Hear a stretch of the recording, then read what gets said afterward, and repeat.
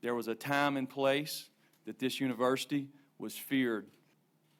My goal as the head football coach at the University of Tennessee is to get us back to that point.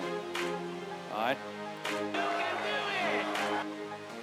Let me just quote the late, great Colonel Sanders. He said, "I'm too drunk to taste this pudding."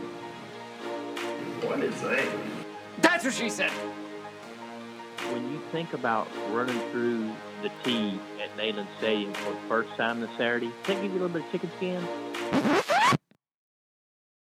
A little bit of what? A chicken skin, you know. You know what I'm making reference to when I say chicken skin? You're a Southern boy. I ain't got no idea. Dobbs heaves it. They're bunched up in the end zone. It's tipped up. It's caught. It is caught. Jawan Jennings. Jawan Jennings. Good morning, afternoon, evening, brunch time, lunchtime.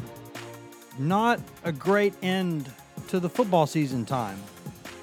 That's okay, because does the 6-6 team go into a bowl game really matter all that much time? One quarterback cometh, another quarterback goeth time. Whatever time of day it is. It's the right time for the Go Vols 24/7 podcast. Wes Rucker, Patrick Brown, Ryan Callahan coming to you from Fort Rucker Studio here on a Friday afternoon. No, actually, it's still Friday morning here in Knoxville. Our normal Friday morning podcast is going to be a Friday early afternoon podcast this week. We had some Cruton news. We had some Cruton news. We had some scheduling issues. Some different things happened. Life, L-Y-F-E, life happens. And there are things that we had to do. But we're here now, everyone except for Grant Ramey, who is babysitting however many kids it is that he has now. I lost count. Seems like a lot. You keep adding one to the total every week, so it's up to double digits, I think, by now. Yeah, he's got, it's like 11 or 12. It's a good Catholic or Mormon family. Got some good size to it. One of those. But we are talking mostly football in this podcast anyway, so that is all right. Guys, it has been what I would say an interesting week for Tennessee football. Would you say it's going to be an interesting 24 to 48 hours after this? There's going to be a bunch of interesting 24 to 48 hour spans. Yeah. I was thinking this morning, that Vanderbilt game was, 6 days ago? Yeah. Feels like it was like 3 weeks ago. Doesn't it?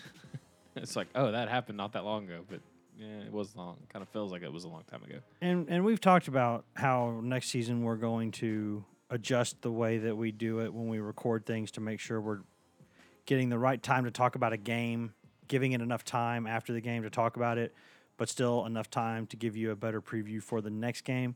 So maybe that means doing kind of a recording a couple of them at a time and recording, a Friday podcast after the fact, but doing something a little earlier in the week to talk about the game itself, the one before and all that.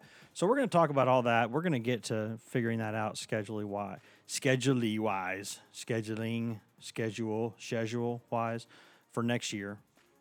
But it's not next year. We're talking about this year right now. And for those of you who missed it, if you don't like hearing bad news, this is your warning. For the next couple minutes, just push fast forward.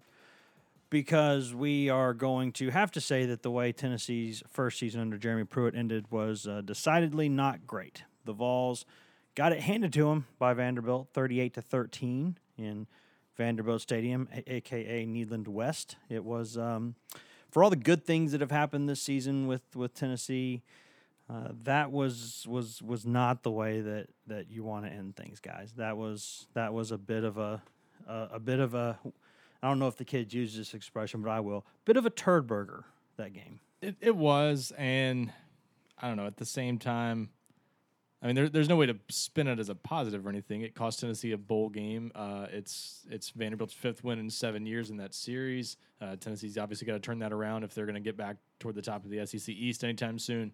And that's one of the series that Jeremy Pruitt will be judged on, I'm sure, if he can't turn it around. But at the same time, I thought that game showed Vanderbilt was pretty clearly the better team.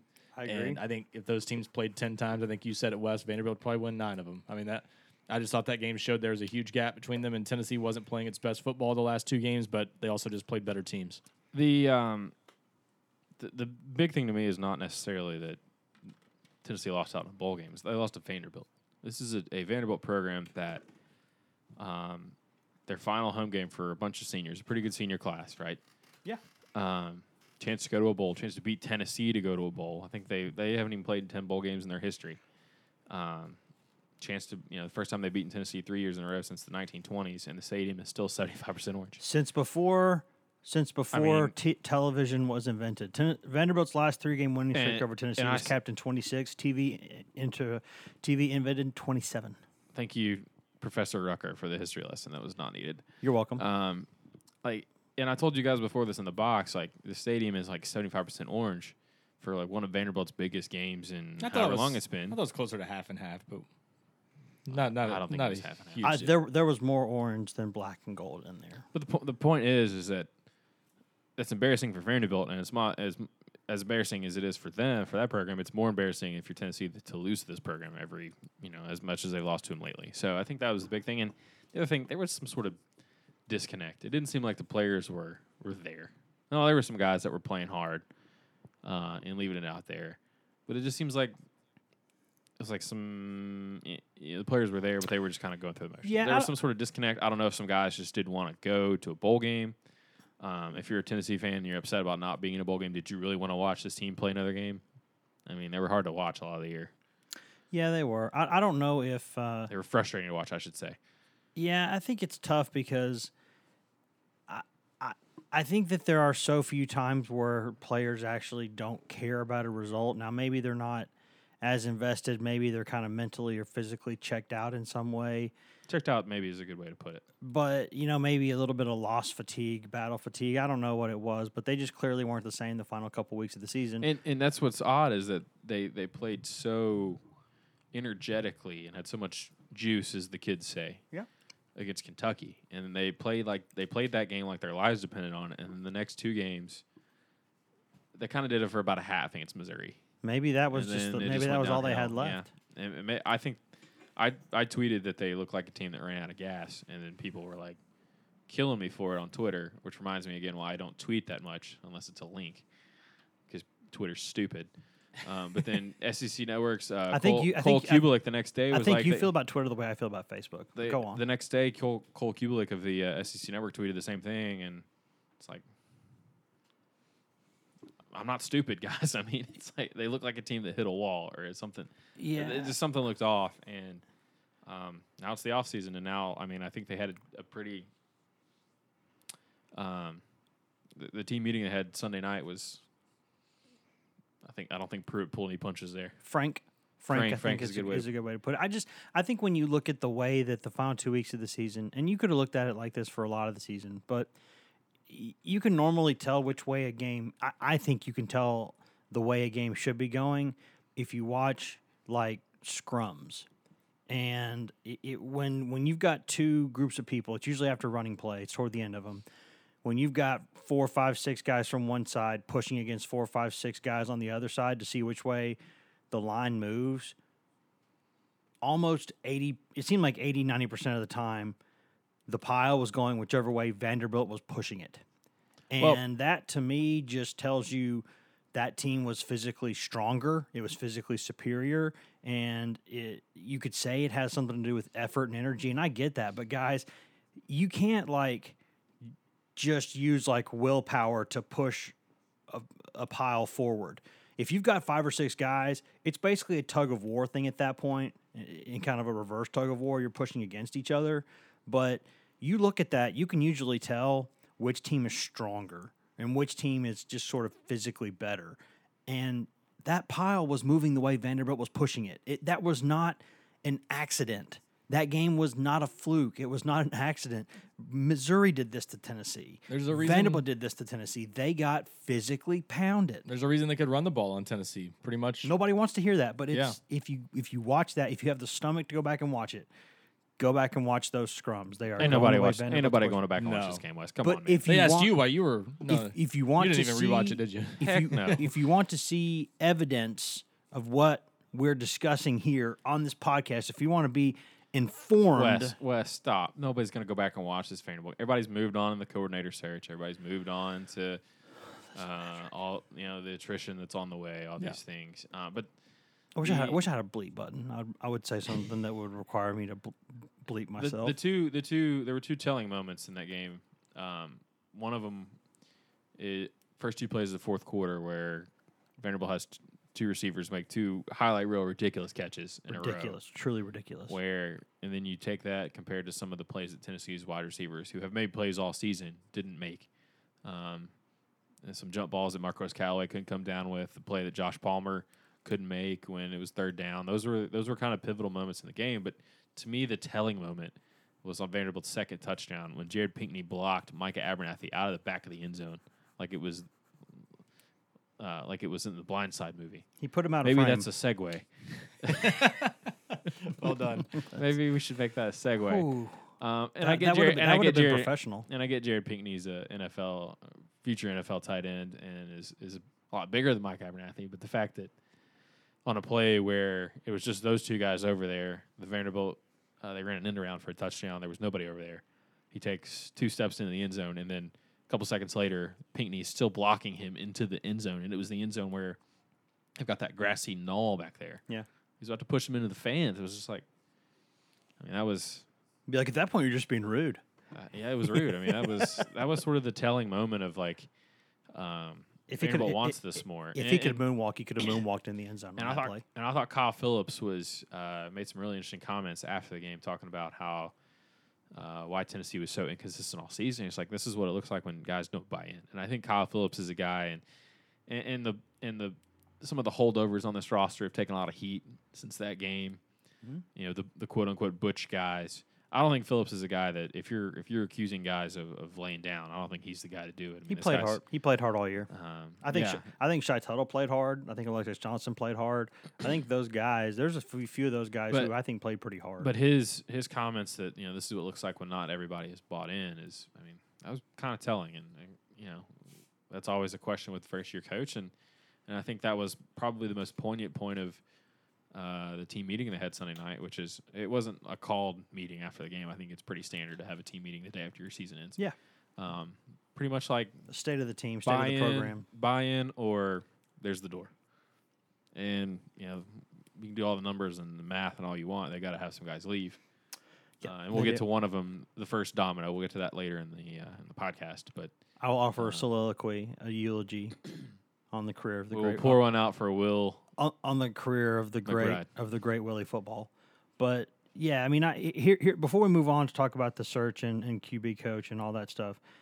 Here's my honest question, guys, and maybe this is a dumb thing to say, but I'm going to say it anyway because I'm Probably dumb. going to be dumb. When Wes thinks it's dumb, it's probably going to be dumb. Yeah, when I wasn't think- gonna say it, when but- when I think something might be dumb, there's like a 92% chance that it's dumb. When everyone talks about the 15 extra bowl practices being a big deal, and I do think they help. But do y'all not think there's at least a small part of Jeremy Pruitt? He would never admit this, I don't think. But don't you think there's a small part of him that's just a little bit relieved he doesn't have to coach this bunch 15 more Well, times? Well, probably, but it'd be interesting because last 6 weeks of the season, they did some youth development emphasis kind of stuff. That was actually Philip Fulmer's idea. I don't know if we talked about it a few weeks ago. We did. All right, well then we did. But Ni- on Monday, nice memory, fool. On Mondays, they were taking a lot of their young players, and they have a lot of them, and a lot of guys in this 18 class that they just signed that are Pruitt guys are going to have to, they're going to need some step up from those guys in 19. So, but they were doing a lot of fundamental work at the end of practice on Mondays. They were doing just put the ball down and go play football at the end of the day on Tuesdays, and they would have done a lot of that during the bowl practices. I don't know that they would have marginalized some of the veterans or guys that weren't coming back or all those things, but Pruitt likes to go recruit. I mean, I think he would, he'd be on the road anyway, even if they had bowl practices this week. But if He could likes sync he all likes of his- cornbread and recruiting. If he could sync all of his focus and attention on the future of the program rather than maybe present with this 2018 team, I don't know that he's probably that torn up about it. You know who Probably. You know who I can guarantee you is not happy about the outcome of that game last week? The bowl representatives from Birmingham, Memphis, and Charlotte, because Well, they now were- one of them will they were mostly gonna- have to take Vanderbilt, and they'll be like, "Damn it," because It'll they're gonna have to take Vanderbilt and like whatever 500 fans travel They for were the gonna- game. Birmingham. They were going to go to the Liberty Bowl if they won. I think Yes. that was pretty clear. The Liberty Bowl has won at Tennessee. The Liberty Bowl has been thirsty for the Vols for about a decade now, and then they keep thinking they're going to get them. And Every time it looks like they're going to, Tennessee either gets above that bar Yeah. and plays its way into a better game, Or Dave Hart backdoors Yeah. them into the Gator Bowl. right, they'll or they ju- mess it up by losing. they just get the rug swept out from under them. But anyways, that's what happened with the end of Tennessee's season. R.I.P. Vols, and I'm glad I don't have to count whatever team number it was because I really think that was dumb. But goodbye team, whatever number you were. The 2018 team. Yeah, hello team 2019. And that team will have a new offensive coordinator and quarterbacks coach. As if you're a Tennessee fan and you're probably thinking, well, that was a bummer first 15 minutes of the podcast. Let's talk about something better. Well, you're going to get a new OC and quarterbacks coach, which, judging by the temperature of social media and the GoVols 24/7 checkerboard, Temperature. the temperature, I would say that probably 80+% of you wanted this to happen. So Tyson Helton, Tennessee's former offensive coordinator, quarterbacks coach, is now the head coach of the Western Kentucky Hilltoppers up there in Bowling Green, Kentucky, where he used to be an offensive coordinator. He is gone. So Tennessee fans, you have gotten the departure that you wanted. Now we'll see if you get the entrance that you want. First of all, Arrival, I should say, I guess. with Helton, do we think he was going to get? He was going to pink slip, wasn't he? I am willing to, at this point, say there was a 2/3 chance he was getting I believe a pink he was slip going to. anyway. I was going to. I was I believing. can say that with a fair amount of confidence. I was of the belief he was going to get a pink slip. I think they were- potentially in his Christmas stocking, I was gonna say maybe for a New Year's present. yeah. I don't know. I think they were hoping for a mutual parting of ways, that he would find something himself, because I think that was a real possibility too. But I think it was going to end one way or the other. And obviously, people are wondering, oh, his offense would look terrible. I don't know that was it his offense. I don't think it was entirely his offense. Clearly, he had melded his ideas into what Jeremy Pruitt wanted to do. He made it clear in his introductory press conference at Western Kentucky that we're going to run a spread, kind of up tempo sort of offense. If you watch Petrino or Braum at Purdue, even USC, like what they were doing at Tennessee wasn't as. It didn't look the same. Yeah, I'll put it this way. I've talked to enough people in the program, people who I trust, people whose opinions do matter, people who have a say in such things. Talk to these people, and one of them put it to me very frankly one day and said, you know what, Wes, who are like the best offensive coaches of all time? Like, your Bill Walshes, go to the college levels, like your Urban Meyers, those kind of guys. Tennessee's fan base like to throw in Hugh Freeze at this point. He goes, you take a Mike Leach, a Mike Gundy, a Dana Holgerson. He goes, heck, take even Jesus Christ himself, and Jesus of Nazareth. and it would not matter who was coordinating this offense, because this team couldn't block anyone, and it didn't have good speed at the wide receiver position. And when you don't have those things, it's hard. Now, they had productive wide receivers, big physical wide receivers who could win 50-50 balls, but it didn't have kind of a real game breaker with speed, and it did not have an offensive line that could consistently block anyone. And I had someone put it to me pretty clearly. This was the first time I heard someone come out and say it. I heard a lot of people hint at it, but someone finally came out to me and said it. Said, listen, I love Trey Smith like he was my own son, but he was a shadow of his former self when he was out there this season, because he hadn't played in 8 months. And he just wasn't the same player. And maybe he would have been, and hopefully he can come back, and he will be again. But they said Brandon Kennedy, without reservation, was their best offensive lineman throughout camp. And then he goes down after the first game. And, someone said to me, when you're upset at the world when Nathan Niehaus gets hurt, what does that tell you about where you are up front? I mean, it's just not a good situation. And so my point here is that I think it's fair to say that there were some things that Tyson Helton and Jeremy Pruitt schematically had different ideas about. And when that's the case, the head coach gets what he wants. But I think, and I've heard this from enough people now, that they basically, neither one of them, both of them were frustrated the entire time, not with each other necessarily, but with the fact that they couldn't do what either one of them wanted to do on offense because they didn't have the players to do it. And that caused more of the frustration than anything else. So I got to tell you guys, no matter who they make this hire with, no matter who they go out there and get, unless they run some kind of a gadget offense, they're going to have to get better players and a lot better players, or they're going to be in this same spot again. So I know you don't want to hear that, but it's this hire is important.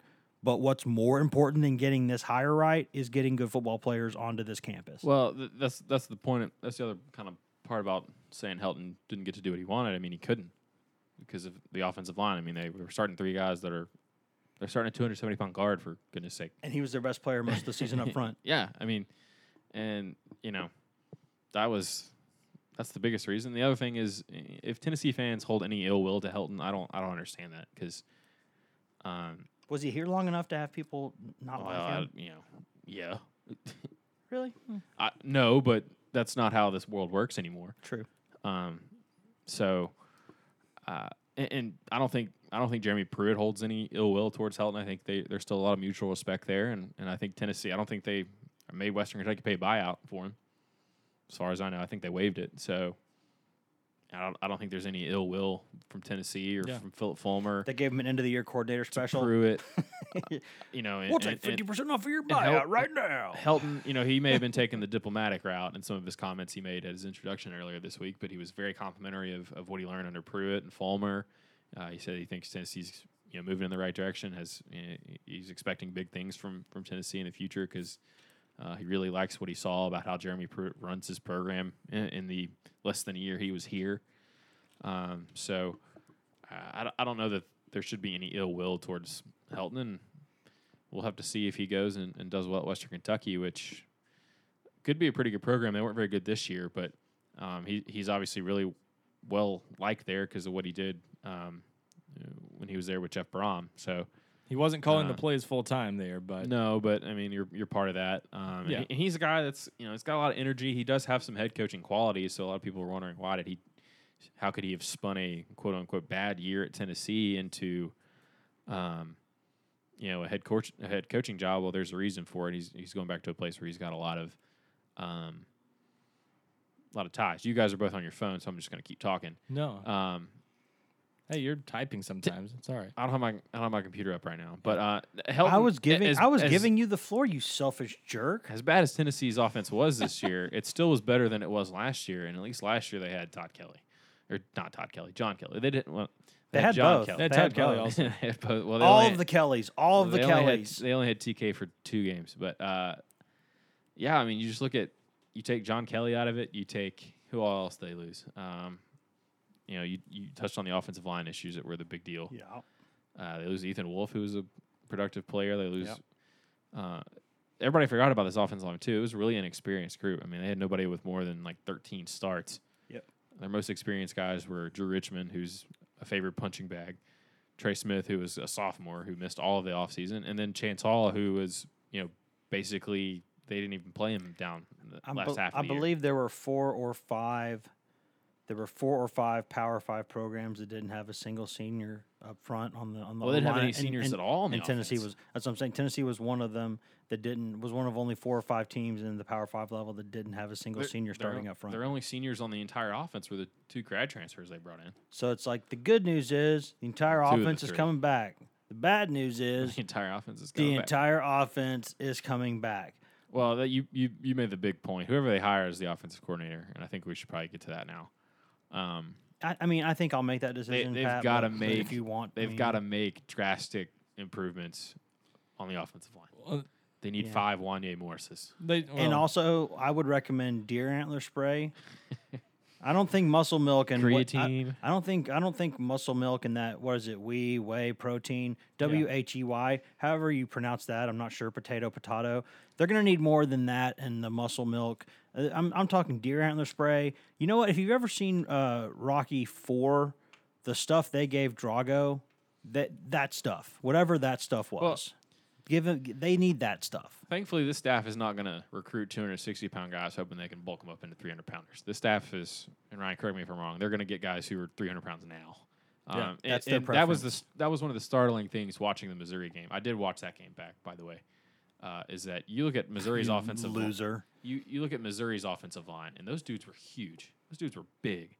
Then you put that looked like the varsity team, and then you got Tennessee's offensive line out there, and it looks like the JV squad or the freshman team. And then, at the end of the game... It did look like the Ready, Set, Go team. At the end of the game, when Missouri brought in its second offensive line, you're like, okay, that looks a little bit more like what Tennessee's looks like. And that's their backups. So...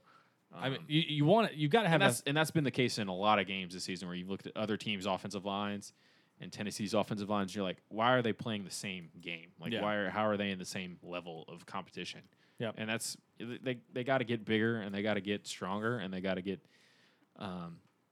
less mistake prone up front, and that'll come with time and a new system. But there's a lot of issues that this team has and a lot of places on this roster that they've got to address. But I think offensive line is far and away the top spot. Agreed. And to your point, Patrick, I don't think you're never going to see the staff recruit a 280-pound offensive lineman or something like that. A tackle. They recruit but like 250-pound guys. Yes, and yeah, you're not going to. I mean, Marcus Tatum was 245 pounds or so when he got on campus. He weighed in at under 240 pounds during his official visit to Tennessee. That's how thin he was at one point. And Tennessee liked his upside a lot, but that's a spread type player. I mean, you need athleticism, but look at the athleticism Tennessee's recruiting now at tackle.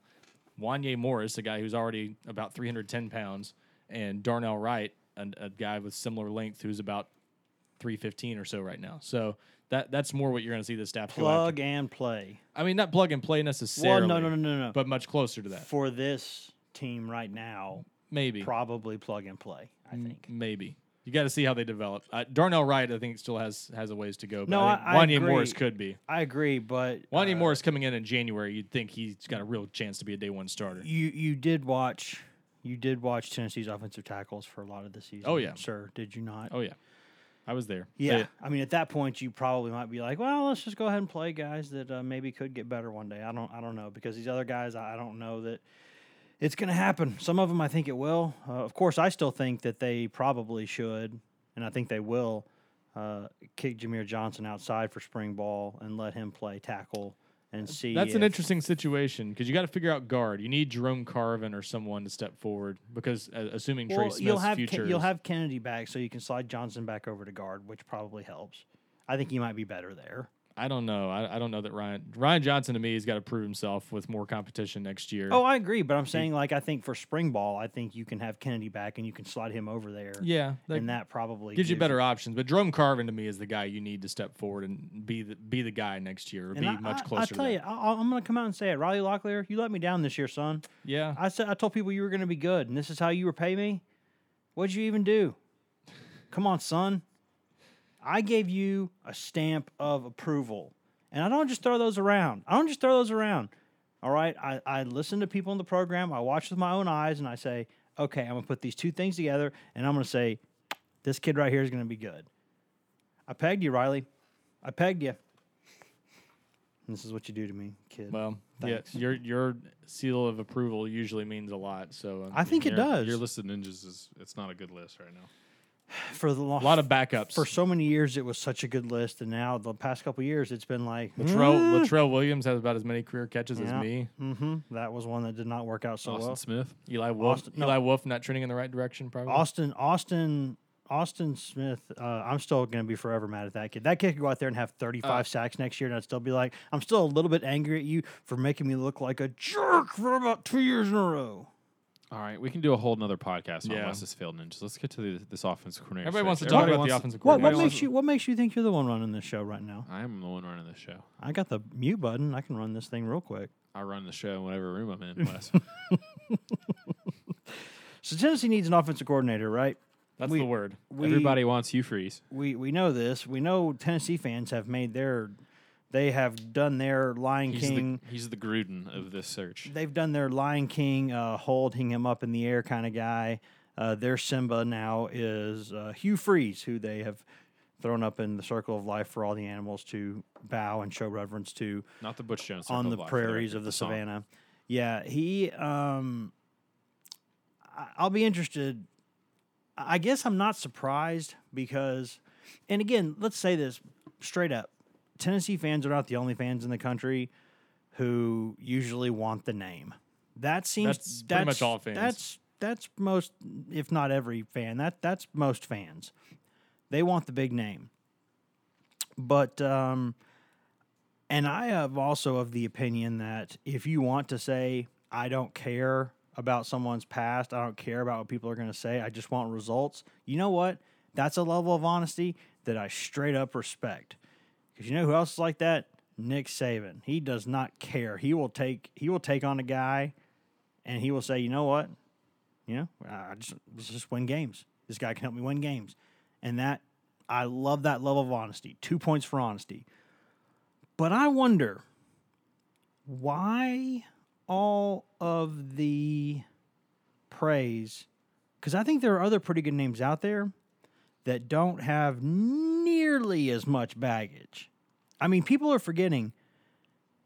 It's been a couple years now, and in the society, that seems like an eternity. But when you go back and look back at some of that baggage, that's some pretty serious baggage. You can see why the SEC is saying, we really don't want anyone else in the league to hire this guy. It's not good. Well, they didn't want anybody to hire him last year, and there were some people. I don't know that that's necessarily the case anymore. Freeze is obviously getting his name out there. He obviously wants to get back into coaching, and he obviously feels like he can get back in the SEC. I don't know if he's talked to Greg Sankey. I don't know if Sankey's told him, okay, you've served your time, whatever. I don't know about all that, but it does appear that he's very much a candidate for Tennessee's job. We believe they met this week. Yeah, Might have been Thursday. I think people are messing up the day. People keep saying Wednesday. I think it was Thursday. Ryan, tell us if we're wrong, but didn't Pruitt go out to California on Thursday night to see, or was it Florida? Not California. I don't know why I get him and Stroud mixed up. One of the coastal states. He was in he was in Florida to Thursday see, night to see Brian Maurer. To see Maurer. So early he started, I guess he might have been in Memphis Wednesday night. Wednesday and Wednesday night. Meeting with doing in-homes, correct? Mm-hmm. He was he stopped at some schools and also went to was in home with Eric Gray and Bill Norton that night. So And obviously Freeze has lived Bill in Memphis. Norton, what a great name. Obviously Freeze has lived in Memphis. I think he still lives in Oxford, which is just down the road. It's not an easy drive, but it's a quick drive. hour and a half tops. If you like pine trees, it's not a bad drive. Yeah. If you, anyways, and so, but if you're Freeze, and a lot of Tennessee fans are thinking, well, they need to get him now. They need to make the move fast if they want Freeze. If you're Freeze, aren't you saying, hold on, I want to see what else is open? Yeah. Because it seems like a pretty decent chance that Alabama's job is going to be open, and Alabama tried to hire him last year as an analyst, and that was one of the couple of schools that the SEC blocked from hiring him. And this is an important next. Missouri was another one. Oh, what if they bring him in as an offensive coordinator, and that means that they don't promote Butch to that position? Oh man, Well, Butch might get the East Carolina job. But Yeah. like just let me have some fun with this, Pat. Just imagine, you know how much those two hate each other. Let's right? consider Like, the alternative. Oh my gosh, Oh, that's a good point. That would be. Oh, But let's consider the flip side of this. What if please, that didn't dear happen? baby Jesus, make that happen. What if that didn't happen and Butch actually got the OC job at Bama? He's not That's- getting the OC job. No, Y'all that stop. would be the most surprising part of that. Stop. I think that's what Stop. Tennessee fans This wouldn't is- mind that at all. This is dumber Oh, than yeah. West telling Tennessee fans to go back and watch the Vanderbilt game. Somebody's about to get the mute button hit. If you're Hugh Freeze and you have the option of going to coach Tua Tagovailoa for 1 year, and it's not just Tua, they've got, you can throw it to a handful of guys, and they can turn a 5-yard catch into an 80-yard touchdown. When you pick Alabama over Tennessee right now? Well, yeah. It's a much quicker path to a head coaching job. and in a word, yes. And so, if from Freeze's standpoint, that's obviously, Tennessee may want him now. He may be the guy for Tennessee, but if you're Freeze, you got to be saying, hold on, I want to see what else is out there. And a lot of people think that Mike Locksley is going to get the Maryland job. He's got a lot of familiarity there. He's rehabbed his career. He had a brutal time at New Mexico. Has done a nice job this year. Has got the Nick Saban seal of approval as Wes types on his large keyboard. It is large, isn't it? And Well, you know what they say about people with large keyboards. they type loudly. They're blind, so they have to have large keys. You don't understand. And so if that job is open, that's Alabama would have options, and I think Tennessee's got some good options. Even if you took Freeze out of the picture, and to me that makes hiring Freeze. I don't know that the risk is worth it. Is he that good of an offensive coordinator? I mean, One of his old offenses at Ole Miss led the league in scoring and total offense. That was 2015. But some of his other teams weren't, they were 4th, 9th, 8th, other levels in the league. They weren't lighting it up 50 points a game every year. He's a great offensive mind, yes. But he's also got a ton of baggage. Yeah, that's. And I think if you're Tennessee, you could get somebody who's, is Freeze that much better than some of these other guys? Some of these, Chip Lindsey, Dan Enos, Freddie Kitchens, even, who's done some nice things with the Browns, after getting promoted there. Some of these guys, the guy at NC State, Drinkwitz. What if the Lions have to shake up their staff? I don't know why people continue to be infatuated with Jim Bob Cooter. I don't Listen think He to has me. no connection to What Jeremy I'm saying Pruitt. is, he's not- what if the Lions shake up their staff? I'm just throwing names. His out there. ti- I'm his- throwing names. I out know there. his tie is to Tennessee, and, Yeah. and Pruitt's not going to hire somebody he doesn't know He's or has shown coached against. Yeah, he's shown that he wants a guy that he's at least pretty familiar with. And if you're an NFL Here- coach, why would you come to a college job where you have to recruit and all that stuff? But David Johnson, I guess, was the one hire Pruitt made where it was a guy he and that was somebody that Burton Burns referenced to him at Yeah. Alabama years ago. And he and Burton are so close that Yeah. that was Um, gold to him. And so I just and it's not even the national perception thing. If Tennessee hires Hugh Freeze after what went down with the whole Schiano thing, they're Tennessee fans and a great administration point. will get raked over the coals by the Pat Forties and Dan Wilkins. That stuff doesn't matter because perception matters a little bit, but the perception that matters the most is what your fans and what your recruits and what your admin and what your bosses think. It doesn't matter what national columnists at insert national outlet X care. And the sad thing is if Freeze was hired at Tennessee, and if he say Freeze ends up at Alabama, no one will say a word about it. Nick Saban will not catch a word of heat about hiring Hugh Freeze on his You're staff. right, though, that the Schiano uproar probably does result in a couple columns. They're already 40's already done it this week, calling out the hypocrisy of what happened last year to what Tennessee fans now being like, hey, we want Freeze, we'll stomach him. The latest proof that Greg Schiano has many, many good friends. In Exactly, social media. and that's not even the perception I'm talking about. I'm talking about if you're recruiting against Tennessee. I mean, you've got all sorts of ammo to use with Hugh Freeze if he's your offensive coordinator. Hey, you want to go coach for that guy? Maybe he'll start calling those escorts. Yeah. Maybe he'll get your son hooked up with him. I mean, that I'm not. Negative recruiting happens. People can say it doesn't. Maybe he'll get you put on probation. It's cutthroat, and that's the other thing. A lot of NCAA baggage. We all know how selective the NCAA is. And can Tennessee afford and enforcing and all that stuff? When you were lucky, Tennessee by the. I didn't get to finish my point. Thanks. No, go ahead. I'm saying if you've got a guy on your staff that has past NCAA baggage, and the NCAA is, they pick their spots about who they go after. However long Hugh Freeze would be on your staff, you would need to be walking a tightrope because you got other people that are out there that are saying, other coaches out there that are going to be keeping an ear and saying, hey, what's this guy doing? And which he coaches cheated before, we'll do it again. And which coaches out there are willing to invite that kind of scrutiny from the NCAA? Yeah, exactly. Tennessee. There's a lot of risk there with the Hugh Freeze hire, Yeah. plus the fact that he could leave in a year. Yeah. And Jared Garantano can have 5 or offensive coordinators in 5 years. That's a good point, too. It's easy to think about just the here and now and forget the fact that on more than one occasion in the past decade It used to alone, be 4-4, not 5-5, or whatever. in more than Math one is hard.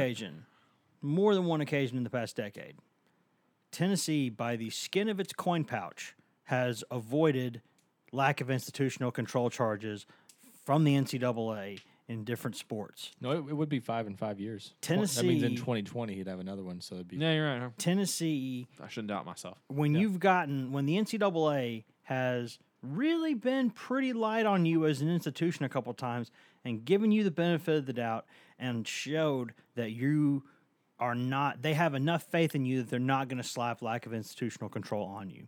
if you respond to all of that by hiring Hugh Freeze, and then Hugh Freeze does something that gets you in trouble, what do you think the NCAA is going to do about that? The NCAA cannot be everywhere at the same time. It does not have the manpower, and frankly, I don't know that it has the interest to do that. But if you embarrass the NCAA, or if you lie to the NCAA, they will come after you like white on rice. They will go after you hard. And you are just, if you hire Hugh Freeze, you are just asking for a microscope that I'm not sure you want to deal with. And that microscope would be only at Tennessee. If Freeze goes to Alabama, he'll have a great year because, I mean, they Sure. could put you or me as the offensive coordinator with Tua and that talent, and they would light up the scoreboard. Yes.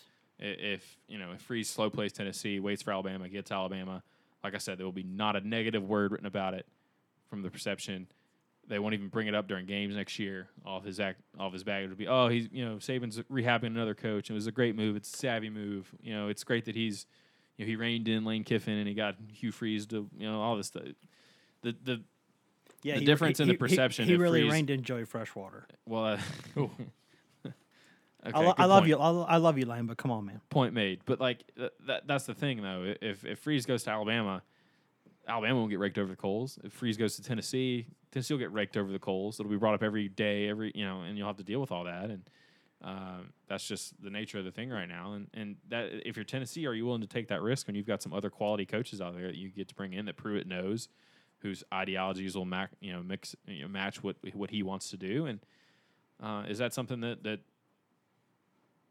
is Tennessee willing to go down that road? I think people need to, and again, and to this point, again, I don't know that I'm not convinced that Freeze is this golden savior of a coach. I mean, Tennessee fans thought John Gruden would come in here and win 10 games this season, and he's gone to the NFL and has torpedoed the Raiders.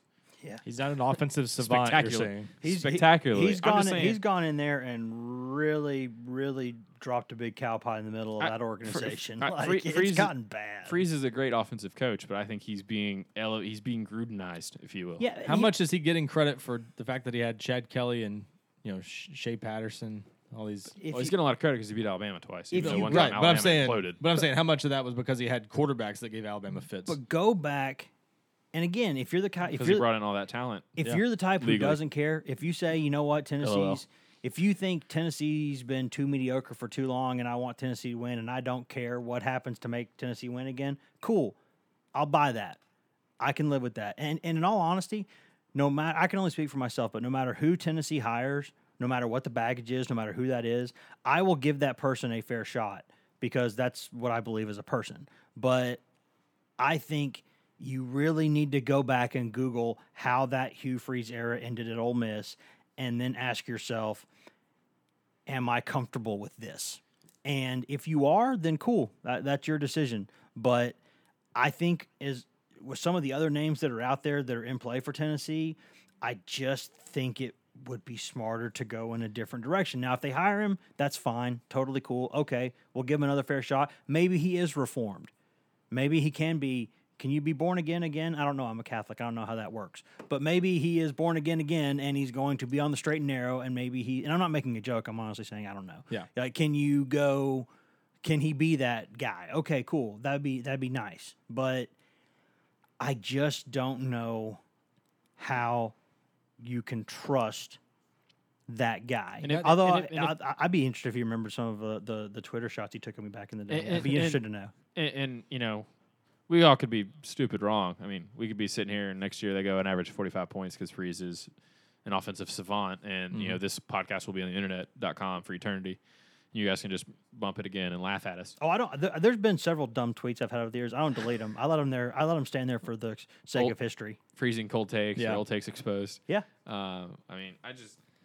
I think this question, I mean, we're asking the right question about Hugh Freeze, but I don't think that's the only question here. I think the big question Jeremy Pruitt's got to ask, because let's face it, in most offensive coordinator searches or defensive coordinator, whatever the case, it's not just about the name. And fans want the name. They always want the reputation, the resume, all that. It's about the fit. And I say this because what happened with Tyson Helton, or what appeared to be happening with Tyson Helton, ought to be a good indication of what needs to happen and this Bob time. Shoop too. Bob Shoop also. If you're going to bring in a guy and he's not going to be able to run what he wants to run, then don't bring in the guy in the first place. Or make sure that there's an open and free flow of information and ideas and everything so that it actually is a good situation. Because if you got two guys that are on different pages from the get-go, you're probably better off working with a guy that is much more aligned with you schematically. That's my thought. Yes. I thought the Tyson Helton hire was an odd fit from the get-go, and paying him $1.2 million at that point was another story. Ryan knew. I don't know. I'm not saying I knew it was going to go badly, but I did think it was an odd fit. I don't know what he was making at USC. To be Yeah, honest with no, you. that's true. It's a private school. We don't know. I don't, but yeah, I don't know that. But I thought it was an odd fit, though, because what we thought of what Jeremy Pruitt wanted to do offensively didn't sound like what USC had done with Tyson Helton, didn't sound like what Helton ran at Western Kentucky. It didn't sound like it matched his background, but, I was kind of like, hey, let's see how those ideas blend together. And sure enough, it sounds like there was at least some friction there. So I think Jeremy Pruitt's got to decide, does he want to take this offense a different direction? Does he want to make some tweaks schematically? And if he does, he's got to figure out what those tweaks are. And maybe it's more about the hire, the personality. Maybe for a guy like Hugh Freeze or someone who's more established, maybe you would let them change and run their system, whatever they would see fit. But if not, if promoting from within is the best way to go, it's not the sexiest hire, but sometimes that's the right hire. Mike DeBoard was an unpopular hire at Tennessee. Indisputably, when you look back on it, it was the right hire because look how good Tennessee was offensively under him.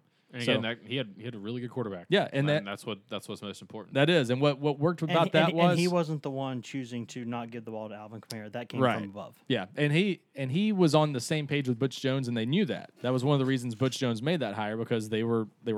I mean, Butch Jones was his protege. He was always going to run the same type of stuff. He loved Uncle Mike. Yeah, so they were a good fit. I think that's why there's nothing wrong with Jeremy Pruitt going with a guy he's got much more of a history with than Hugh Freeze if that ends up being the way he goes. I think the if he wants to do something that he's more familiar with offensively, then I think you could look pretty clearly at the quarterbacks coaches at Alabama and Clemson are guys who, if they're ready to be coordinators, I think those guys are up his alley. And then, you could say like, well, people talking about Chip Lindsey, Auburn doesn't run the same offense as Tennessee. No, but that's Malzahn's offense. I'd like to see what Lindsey wants to do if it's his own kind of thing. And I think Pruitt, what's interesting is that if Lindsey stays at Auburn, there's reports that Malzahn has to give him more power of the offense. So maybe they're changing their offense a little bit at Auburn anyway. So I don't really know the specifics on that. But I do know that there are some names out there, and I think it's also there's been enough talk out there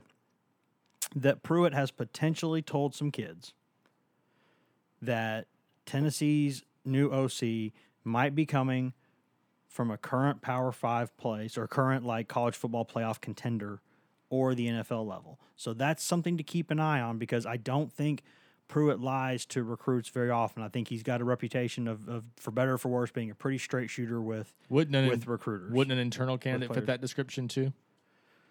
Just that he's had that background, he could. Yeah, and I think an internal candidate, I think that could be. Yeah. I think that, and honestly... Well, that suggests that he's willing to wait. Yeah. To get the right guy. And that says that he's not going to go super fast. He's not going to rush a decision just to have somebody in here for the, to have somebody in by the early signing. And here's the other thing, I've got too. a segue. Go on. Well, here's the other thing, too. Don't ruin my segue. Don't ruin my segue. Brian Maurer, as we've talked about, is basically the only commitment Tennessee's got to worry about losing. They just landed one. From what we've Don't kill my segue. From what we've seen so far. vibe. From what we've seen so far, there's not many guys in this class who look like they're shaky based on Tyson Helton leaving. So as long as everything's okay with Brian Maurer, you can wait. You could go through the early signing period. So the first theory. R is silent? Yes, it is. But Eric Gray, there's some offensive targets out there that might ideally like to know before the early signing period, but you definitely don't have to rush to something this weekend or early next week. And by the way, while this search goes on, guys, for everyone's sanity, watch the Twitter accounts that you follow and retweet and post on GoVols 24/7's message board. Don't get parodied. Yeah, don't get fooled by a parody account because they are in full force during these coaching searches, and we've already seen a couple of prominent people in our business get fooled by them. Including one of us that's in this room. Man, there's like 12 fake accounts that have my name on them, and half of them now have the same picture I use. So Well, it's West didn't get fooled by it. He just got spoofed. yeah. But some people have been fooled by The it. real West Rucker if is you don't at West if you Rucker. don't see the check mark, it's not me. It's very it's true. West Rucker 247. No underscores, no Yes. spaces, That's no why misspelled Twitter letters. Well, that's why Twitter blue checks exist, is so you can say, I don't hey, have that's a- that person. I don't have a blue check yet. Do you want one? I can get you Not one. it's not West Bleeper 24/7 either. I can get That you one one's out if there. you start being nicer to me. Well, it looks like I'm not going to get one. Well, then that's your loss. Because here was my segue earlier that now has been made awkward. If Jeremy, you're talking about how he doesn't need to hurry. If Jeremy Pruitt can go get one of the best quarterback commitments or quarterback prospects in the 2020 class, if he can go get that kid on board and committed without an OC or quarterbacks coach currently in his program, While beating out the biggest, baddest coach in the history of college football. who loves Jim Harbaugh. who loves whole milk and red meat. Can you tell And what Patrick? losing- Can you tell what Patrick thinks of Jim Harbaugh? What a week it's been for the He's for such the a Wolverine. great coach that Urban Meyer kicked his you-know-what last week. The, Again. But if he, if you can go get What a faceplant. commitments from Can we kids, just talk about that? We can. If you go get a kid like Harrison Bailey, who, by the way, if you want to know why Harrison Bailey's playing for Tennessee, go listen to Harrison Bailey talking. Go listen to Jeremy Pruitt talking. You tell me why he picked them. He's like, yeah, I know, I heard that. I know what that sounds like. That it just sound like they need to be. It's like that accent in Michigan. That'd be a lost cause. He wouldn't understand anyone. They wouldn't understand him. He's got an interesting accent. It's not a. It's pretty thick. But if you can go get a guy like Harrison Bailey to commit to your program when you don't have an OC or quarterbacks coach, you don't have to hurry up and hire an OC because you can recruit the darn thing yourself for now and then figure it out later. So that I'm to gonna me, be running plays next year. I'm going to be calling plays next year. I told you run that split veer. We should point out that Paul Wing T? Johnson is technically on the market, and Pruitt did say a couple weeks ago that if he was calling the plays, he'd be running a wing T. So I'm just saying Be still my that would be the be still my beating heart.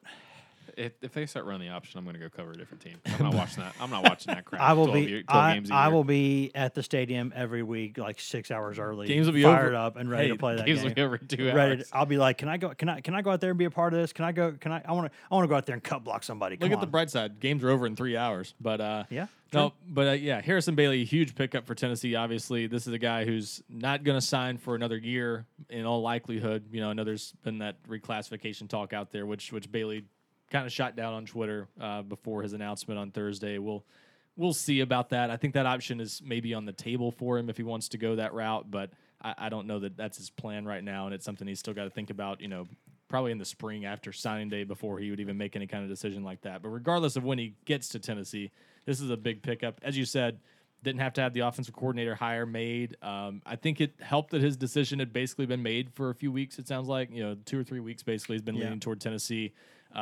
before that. So, Tennessee, give them credit for being able to weather the storm. You wondered it when that news broke about Tyson Helton leaving. If Harrison Bailey was leaning toward Tennessee, would that cause him to delay his decision or change his mind? And obviously it didn't, and give Jeremy Pruitt and his staff credit for that, for having the relationship to overcome that. But that's a big deal to get a quarterback early in any class, a highly ranked one. It makes an impression. It's big. I mean, for perception, for having the player, he's a guy who legitimately could be the quarterback of the future for Tennessee. Now, I'll caution everyone to say, don't assume that he is for sure the savior at quarterback, because we've seen this too many times now. Highly ranked quarterbacks still have to get better once they get to college. And this is why quarterback has gotten so hard to project. 3-star quarterbacks end up going in the first round of the NFL draft all the time. 4 stars end up never playing it down in some cases because they just don't develop the way people think. It's all about what you do when you get on a college campus, and I think that's a big deal. And in Harrison's case, you love that he has the tools, you like his mental makeup, you like his odds of developing, but he's still got to do it when he gets there. Now, that said, if he keeps on this track, he's got a chance to be a starter pretty early in his career, maybe even a day one starter if Jarrett Garantano was to leave, if the job is up for grabs going into 2020. But this is a big pickup, and he's got a bunch of talented teammates at Marietta High School that he can help recruit, including Eric Gilbert, a 5-star athlete that Tennessee is involved with and has had on campus before, but not not the favorite for right now, but this definitely gives them even more of a chance at him. Ramel Keaton, another Marietta standout, obviously already headed to Tennessee, signing in a couple weeks with the Vols, the 4-star receiver. A handful of other guys in the 2020 class at Marietta alone that Bailey will recruit now. So it helps you there. It helps you in Georgia in general. And it helps to have a quarterback to go out and recruit running backs and receivers and tight ends and linemen. It's a really nice building block. It gets the ball rolling. You've got 4 commitments already for 2020, so that's a good start. Changes the narrative from that Vandy loss pretty quickly. It definitely does, and it's a prelude to what could happen here down the stretch for Tennessee in the 2019 class. It may kind of set the stage for what could be a pretty big finish here on this year's class coming up. You got Eric Gray, the 4-star Michigan running back commitment that still could flip to Tennessee. Is Harbaugh about to take another L? He might take another L. It looks like he's not going to end up at Michigan either way, so Harbaugh will take an L on that regardless of who gets the W, I guess. Man, he's such a good coach. I can't get over it. So there's Eric Gray. There's so much winning. There's much winning. Owen Papo, the 5-star Auburn linebacker commitment. Technically they finished second in the division this year, so hey, improvement. Yeah, it's true. Better from fourth. A lot of whole milk, red meat, and tucked in sweatshirts.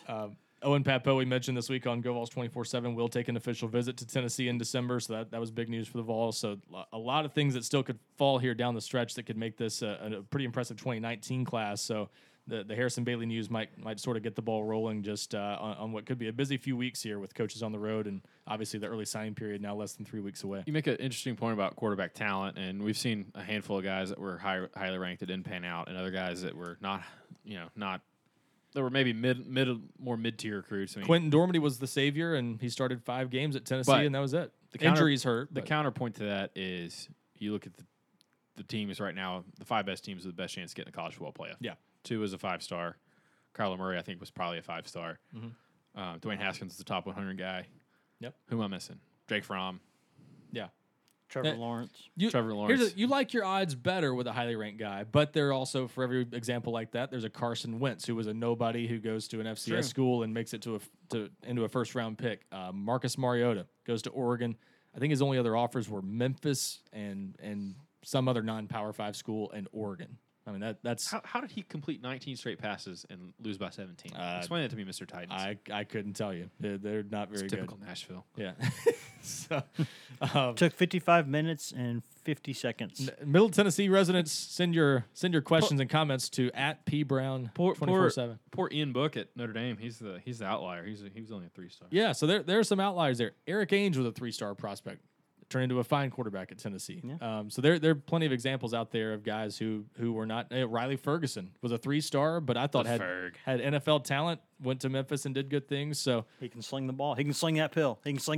So there are plenty of examples of guys who likes to say "sling that tater." Yeah. So you don't have to be. He can sling that tater. So you don't have to be an elite quarterback, but there's a lot to like about Bailey. Good build, good arm, quick release. He's gotten more accurate, I think, over the past couple of years. A 3-year starter in high school, so he's already really experienced. You like that. I mean, there's a lot to like there, and I think it starts not just the talent, but the mental makeup. I think hearing that from some people close to him leading up to his announcement, I think is even more encouraging, because to me, with quarterbacks, it's so much about what you've got between the ears and how you process things, how you're going to deal with competition. That's a big part of it, and Harrison Bailey, I think, has that. And that's obviously with recruiting a quarterback, that's maybe a position where you have to know the person the most. Yeah, that's because he's such an important figure and leader on your team that you need to know kind of how he responds to different situations. Yep. And Tennessee's got him on campus 5 times this year alone. They got him at a camp this summer. They got him on campus for a spring practice, which kind of got the ball rolling in their direction when he visited for the first time since the coaching change. He really wasn't that interested in Tennessee before. He'd been here 2 years ago for the Florida game back when he was a freshman. This kid's been getting offers since the summer after his 8th grade year, basically. He's been a big-time prospect for a while, so he's used to the attention, but he's not all about the attention at the same time. And Tennessee's new staff obviously liked a lot about him and kind of, I don't know that he was the top name on their board from the get-go. They knew they liked him, but the more they got involved with him, the more they realized they had a shot, and the more they got to know him, I think they saw, hey, this could be a good fit if we can actually get this kid. And it ended up being a great possibility, and give them credit for closing down the stretch. They got him back here for 3 games this season, so they've done a good job there. And Marietta, we'll see if Tennessee can build on that pipeline. But you got Derek Tinsley, the former Vols running back, who's on the staff there as an assistant coach. He's the brother of Caleb Cox, who's a Tennessee grad assistant. So you got a nice little pipeline going to Marietta High School. If Tennessee can build on that at all with any more of the 2020 guys, that's good news for them. I think I saw it was either you or Grant that posted on the board that this was a lot of Pruitt making Bailey a priority, right? That he was like maybe his main recruiter. Is that right? Yeah, he played a big role in it. Haven't there Now, been some guys too, like Norton, that Pruitt's just been all over from the beginning and been like, I'm going to get you. Pruitt's been personally involved with Norton, really way more than any assistant coach on Tennessee staff. So there have been some cases like that. You know, Butch Jones did that with Drew Richmond. You know, you see that sometimes with head coaches, but Pruitt's done it with a few important guys. With Bailey, coaches just were able to start messaging him on September 1st. So you know, it's been 3 months to essentially you can start. Since you've gotten to start texting and calling, not even really calling, mostly just texting and DMing these 2020 kids. But yeah, Pruitt and Tyson Helton for the most part have been recruiting him, and Pruitt played a pretty good role in his recruitment. So give him credit, and shows when they set their sights on a guy and can go get him like that. That's obviously a good sign for what they can do in the future. Speaking of quarterbacks who can sling that tater, Wes, yeah, the floor is yours. I think that, you know, when good things happen, sometimes there has to be an equal and opposite reaction for bad. And it is with a very heavy heart that I announce to you right now on this podcast that Willie Football is no longer going to be a member of the Tennessee football program. Pour one out for Will the Thrill McBride, a.k.a. Willie Football, who was... This is kind of another Wes's dog, right? I like watching that kid throw the football. I do. I think he has a great release, and I think in the right system, not the one Tennessee's running now or wants to run, but in the right kind of system, if you spread the field and let him run around and make some plays, I think he could be a good college quarterback. I firmly believe that. I agree with that, but probably at a non-Power 5 school, I would say at this point. Do we think it? My initial prediction is he's going to go to El Paso and reunite with Chico. Chico loved him some Willie McBride. You know what? Does he want to get his picks up? Does he want to get them picks up? That's if Chico doesn't get. That's if Chico doesn't get the Utah State job, right? If Chico doesn't called home by the Ags, then he might have to get his Ags up. Get your Ags up. You know, I listen. I've been a proponent of Will McBride. Now, I did not think that he needed to be Tennessee starter this season. I did not say that. I never have said that. Let's not exaggerate this. But I do. There's something about that kid that I just like watching him play. I think his moxie. He's got some, man. He does. He can run around. He's not afraid of anything. He gets in people's faces. You know, his teammates respected him for a reason. I think he's a guy he was very well liked by his teammates. They loved him, and I think that if he goes somewhere where he has a chance to play some, and you know, get that experience that you need, throw a couple picks, get that out of the way, get your picks up in a different way. You know, I think he's a guy who could do some good things. I think he could be a pretty solid player, and I'd like to see him go somewhere where he can play, because I think the kid can play. Maybe not at Tennessee, but he can play. I wonder if Memphis might be an option too, because that's where he was committed. Yeah. Mike Norvell is still there. Yep. We'll have to see, but I'm not sure if he wants to go closer to home or not. I'm not sure. He's from Texas, so Houston. There seem to be a lot of opportunities there. Houston, TCU, something like that. So TCU's offense, he could do that. Yeah, I think he's more of a spread guy that you have to get him. You have to use his running ability, because I don't think he has maybe the same arm strength as some of the guys that you need to play in what I think Tennessee wants to do. He's got a quick release, though. He does have a really quick release and can I think what Tennessee wants to do is have sort of an RPO based offense. As much as Pruitt talked all season about RPOs, and how hard they are to defend, because he's a defensive guy and he hates trying to stop them. Exactly, and the way he explained it after the Missouri game was maybe the most telling, because he said that, you know, when you're a defensive line, you can't rush the passer because you assume it's a run play. Yep. And if you commit people to stop the run, they just pick one-on-ones. Quarterback picks his spots. And if you say we're going to play coverage, then they just run it. And so it's like every time. I'm going to talk about the Vanderbilt game again, so you finish your point. And some of the guys, I think you see some of that in what he's in some of the guys he's looking at. Some of the guys he's looking at have experience in that. And you know, Chip Lindsey's a guy that was sort of an air raid guy. Then he got to Auburn, and I would think his offense would look like a little bit of air raid, a lot of RPOs, and sort of the run game schemes that Gus has used at Auburn. And Auburn has, until this season, has been excellent running the football. Yeah, they're really good at it. This is going to end their streak of like maybe 10 years of at least 1,000 yard rusher. And I don't know, crazy stat. And again, I don't know how much you can put some of Auburn's struggles this season on on Lindsey if he's the guy. Something Stidham- something just hasn't been Something right down happened there. to Jarrett Stidham, who does have a year left, by the way. Yeah, he was kind of. It's like you heard stories about him being aloof, and the guys weren't kind of buying in with him. And you hear this report that our Auburn partners did, like Gus taking less money or taking a lower buyout to come back, and it's just like that situation just looks entirely dysfunctional. I would say, you know what, pay me the money you offered to pay me, or pay me a check and I'm leaving. But Elijah Drinkwitz in NC State's another Gus guy. He was a guy that he's been involved in this a little bit. He was at Auburn the first go around when Gus was the offensive coordinator, whereas Chip was there in 2013 when Gus got the job as the head coach the first time. So, and you look at what Chip did at Southern Miss too. I mean, his first year they weren't very good, but that was when Jeff Monken, who by the way is now an offensive coordinator in the NFL. Yep. He was calling the plays, and then Lindsey did it the second year, and they were top 15 nationally. They had 4 guys on their roster. They're now on NFL rosters. Nick Mullins was the quarterback. He's now with the 49ers. Ito Smith with the Falcons, a couple of receivers. Big numbers there. Did a nice job at Arizona State. So that we were kind of talking earlier about, they've got some quality options that don't come with as much baggage as Hugh Freeze. Yeah. Lindsey's one of those guys. I think Drinkwitz is one of those guys. NC State had a really good offense this season. They weren't great running the ball, but that's because they had a quarterback that's probably going to be potentially a first 2 or 3 round pick. Yeah, like if you run an RPO offense and you have a quarterback pulling the strings who knows what he's doing with it, it is so tough to deal with, because you saw Vanderbilt spread the field consistently. And it was mainly Missouri, though. Missouri was the one that really killed Tennessee on RPO. See, I thought Vanderbilt did a lot too, because Vanderbilt did a lot of those kind of, what they do is they run trip sets, but they're like way wide on the trips. And what they do is they got 3 guys over there, right?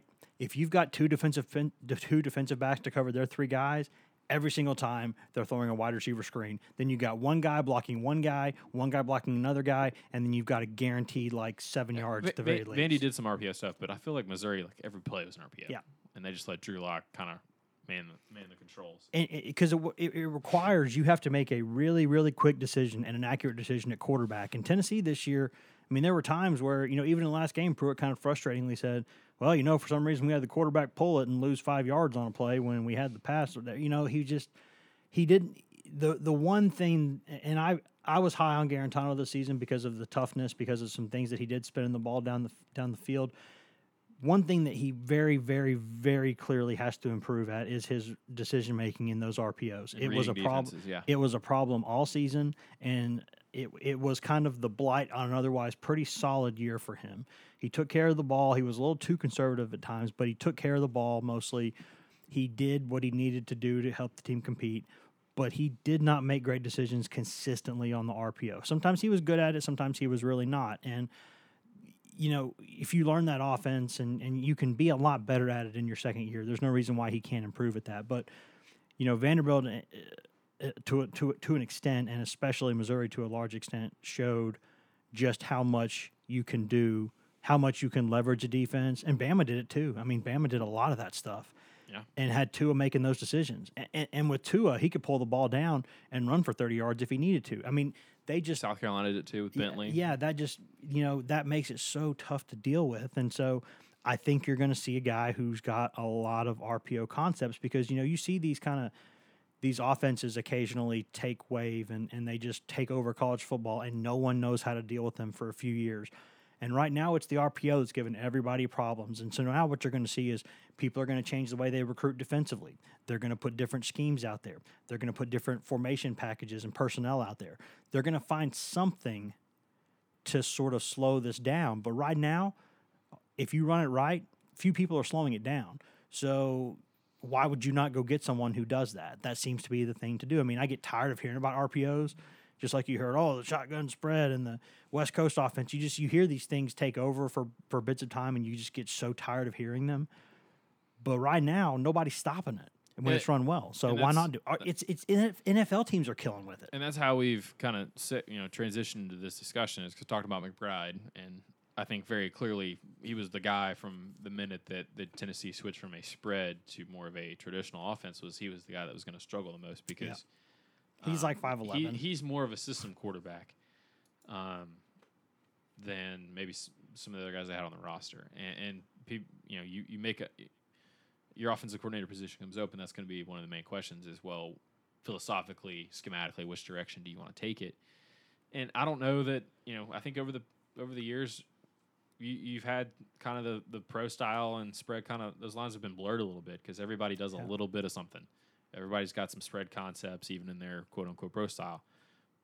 Spread offenses still have some, some of those spread teams that run the ball really well, have some power, kind of pro style runs. Teams are doing more and more to leverage you defensively. Yeah. They're trying to spread the field, whether you call it a spread or not. Yeah. They, of course, you're seeing different things because the Rams have a beautiful offense with some of those sort of off-base kind of trips formations they have, and those kind of weird bunch spreads. It's like a spread but a bunch at the same time, and they're running wide routes and just destroying people with that kind of stuff. And what offenses now are doing, it's so clear that it used to be about getting the bigger, stronger guys and trying to just physically overpower you and then do some play-action passes. Now there is so much more to this game. You have to be, if not really intelligent, you have to have at least what they call FBI football intelligence, because the decisions that they put on these guys on every snap, especially if you're a quarterback, offensive lineman, or middle linebacker, or safety. If you're anywhere in the heart of the field, the decisions you have to make on every snap. I mean, you see the one team adjust, and the other team adjusts, the other team adjusts. It really is a chess match throughout the game. And you have to have a lot of different personnel packages and a lot of different options. That's why coaches say all the time, we don't have a depth chart, because it's impossible to write down an actual depth chart. If you've actually seen what a college football depth chart looks like now, there's like 18 positions on it. And a lot of them are words that you never would associate, but they're whatever a team calls that position, and they'll have like 4 or 5 names mentioned on like 18 different positions. Because depending on what personnel they've got in there, that's why it's hard to say. This one guy, when they play dime, is a starter, and he plays in no other packages. This one guy, when they're in nickel or base or nickel or goal line, he's in there. But when they're in the sort of the dime, or they're in sort of a base, he's not in there. He's only for like short yardage and nickel because of 2 random things that he does well. That's why it's so hard to explain what a depth chart is nowadays, because people want to know, what's the depth chart? It's not just the next guy. It's the next guy at whatever position it is. And it's a combination of things. That's why it's just hard. I'm not saying it's impossible to explain, because if it were impossible to explain, nobody could run it. But it's kind of hard to put into words in a really short kind of soundbite that people understand just how complex things are now. And you're going to have to get someone as an offensive coordinator who is either going to A, run one system, stick by it, and know exactly how to recruit to it and exactly how to execute it at a high level every week against every kind of look.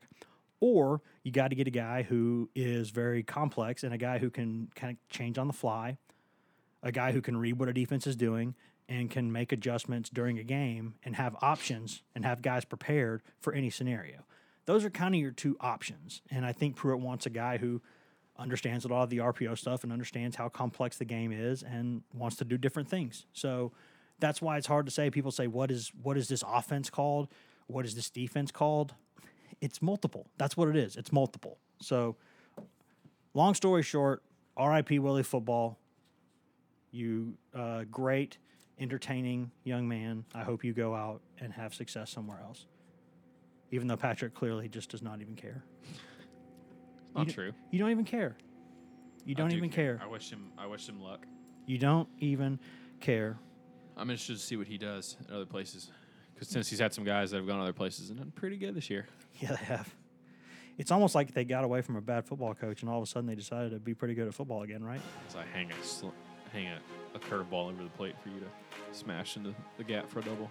For those of you who were wondering why we don't have a Grant's Gun Show question of the week this week, it's because Grant's not here and because there were 4 pretty concrete topics that we knew everybody wanted to talk about with the end of the season, the OC search, getting a quarterback commitment. We just had a lot to throw in here. So we will get back to Grant's Gun Show question of the week next week when Grant might be here, might not be here. We never really know. He needs to stop reproducing, first of all. Yeah, that'd be a good first step. But then again, that whole Too much offspring. that whole covering football recruiting while you're covering basketball, that's not easy, man. I do a lot of different things, but I don't have that combination, and that's Grant's getting it from both sides of the plate right now. So, and it's his fault that he has 800 children, and it's hard to deal with all that. So we might try to sneak in a basketball podcast. I might do a quick one and then throw out some Rick Barnes quotes for you and do a couple things. We might be able to do that before Sunday's game. Not quite sure. But regardless, we will be back next week. Maybe look for us a little bit earlier in the week, perhaps, as we kind of adjust this schedule and figure out a way to do this better for you. But as long as we're doing this, we'll try to have something for you on Friday mornings, or in this case, Friday afternoons. I am Wes Rucker at Wes Rucker 24/7 on Twitter. Patrick Brown is P Brown 24/7 on Twitter. Grant Ramey is Grant Ramey on Twitter. Ryan Callahan is Ryan Callahan 24/7 on Twitter. We are on Twitter at twitter.com/GoVols247. We're on Facebook at facebook.com/GoVols247. And most importantly, we are right there at GoVols247.com, where we've always got, you've missed the Black Friday and Cyber Monday deals, but we've still got some really good deals for y'all to come check out the site through the coaching search. We'll have some good stuff. The numbers have been really good for the past couple weeks. Obviously, there's still a lot of interest in Tennessee. There always has been, always will be. But if you want 24/7 coverage of Tennessee football, basketball recruiting, baseball, women's basketball, quarter flipping, hopscotch, jump rope, whatever the Vols are doing, we will be there to cover it. Pat, any final thoughts? Nope.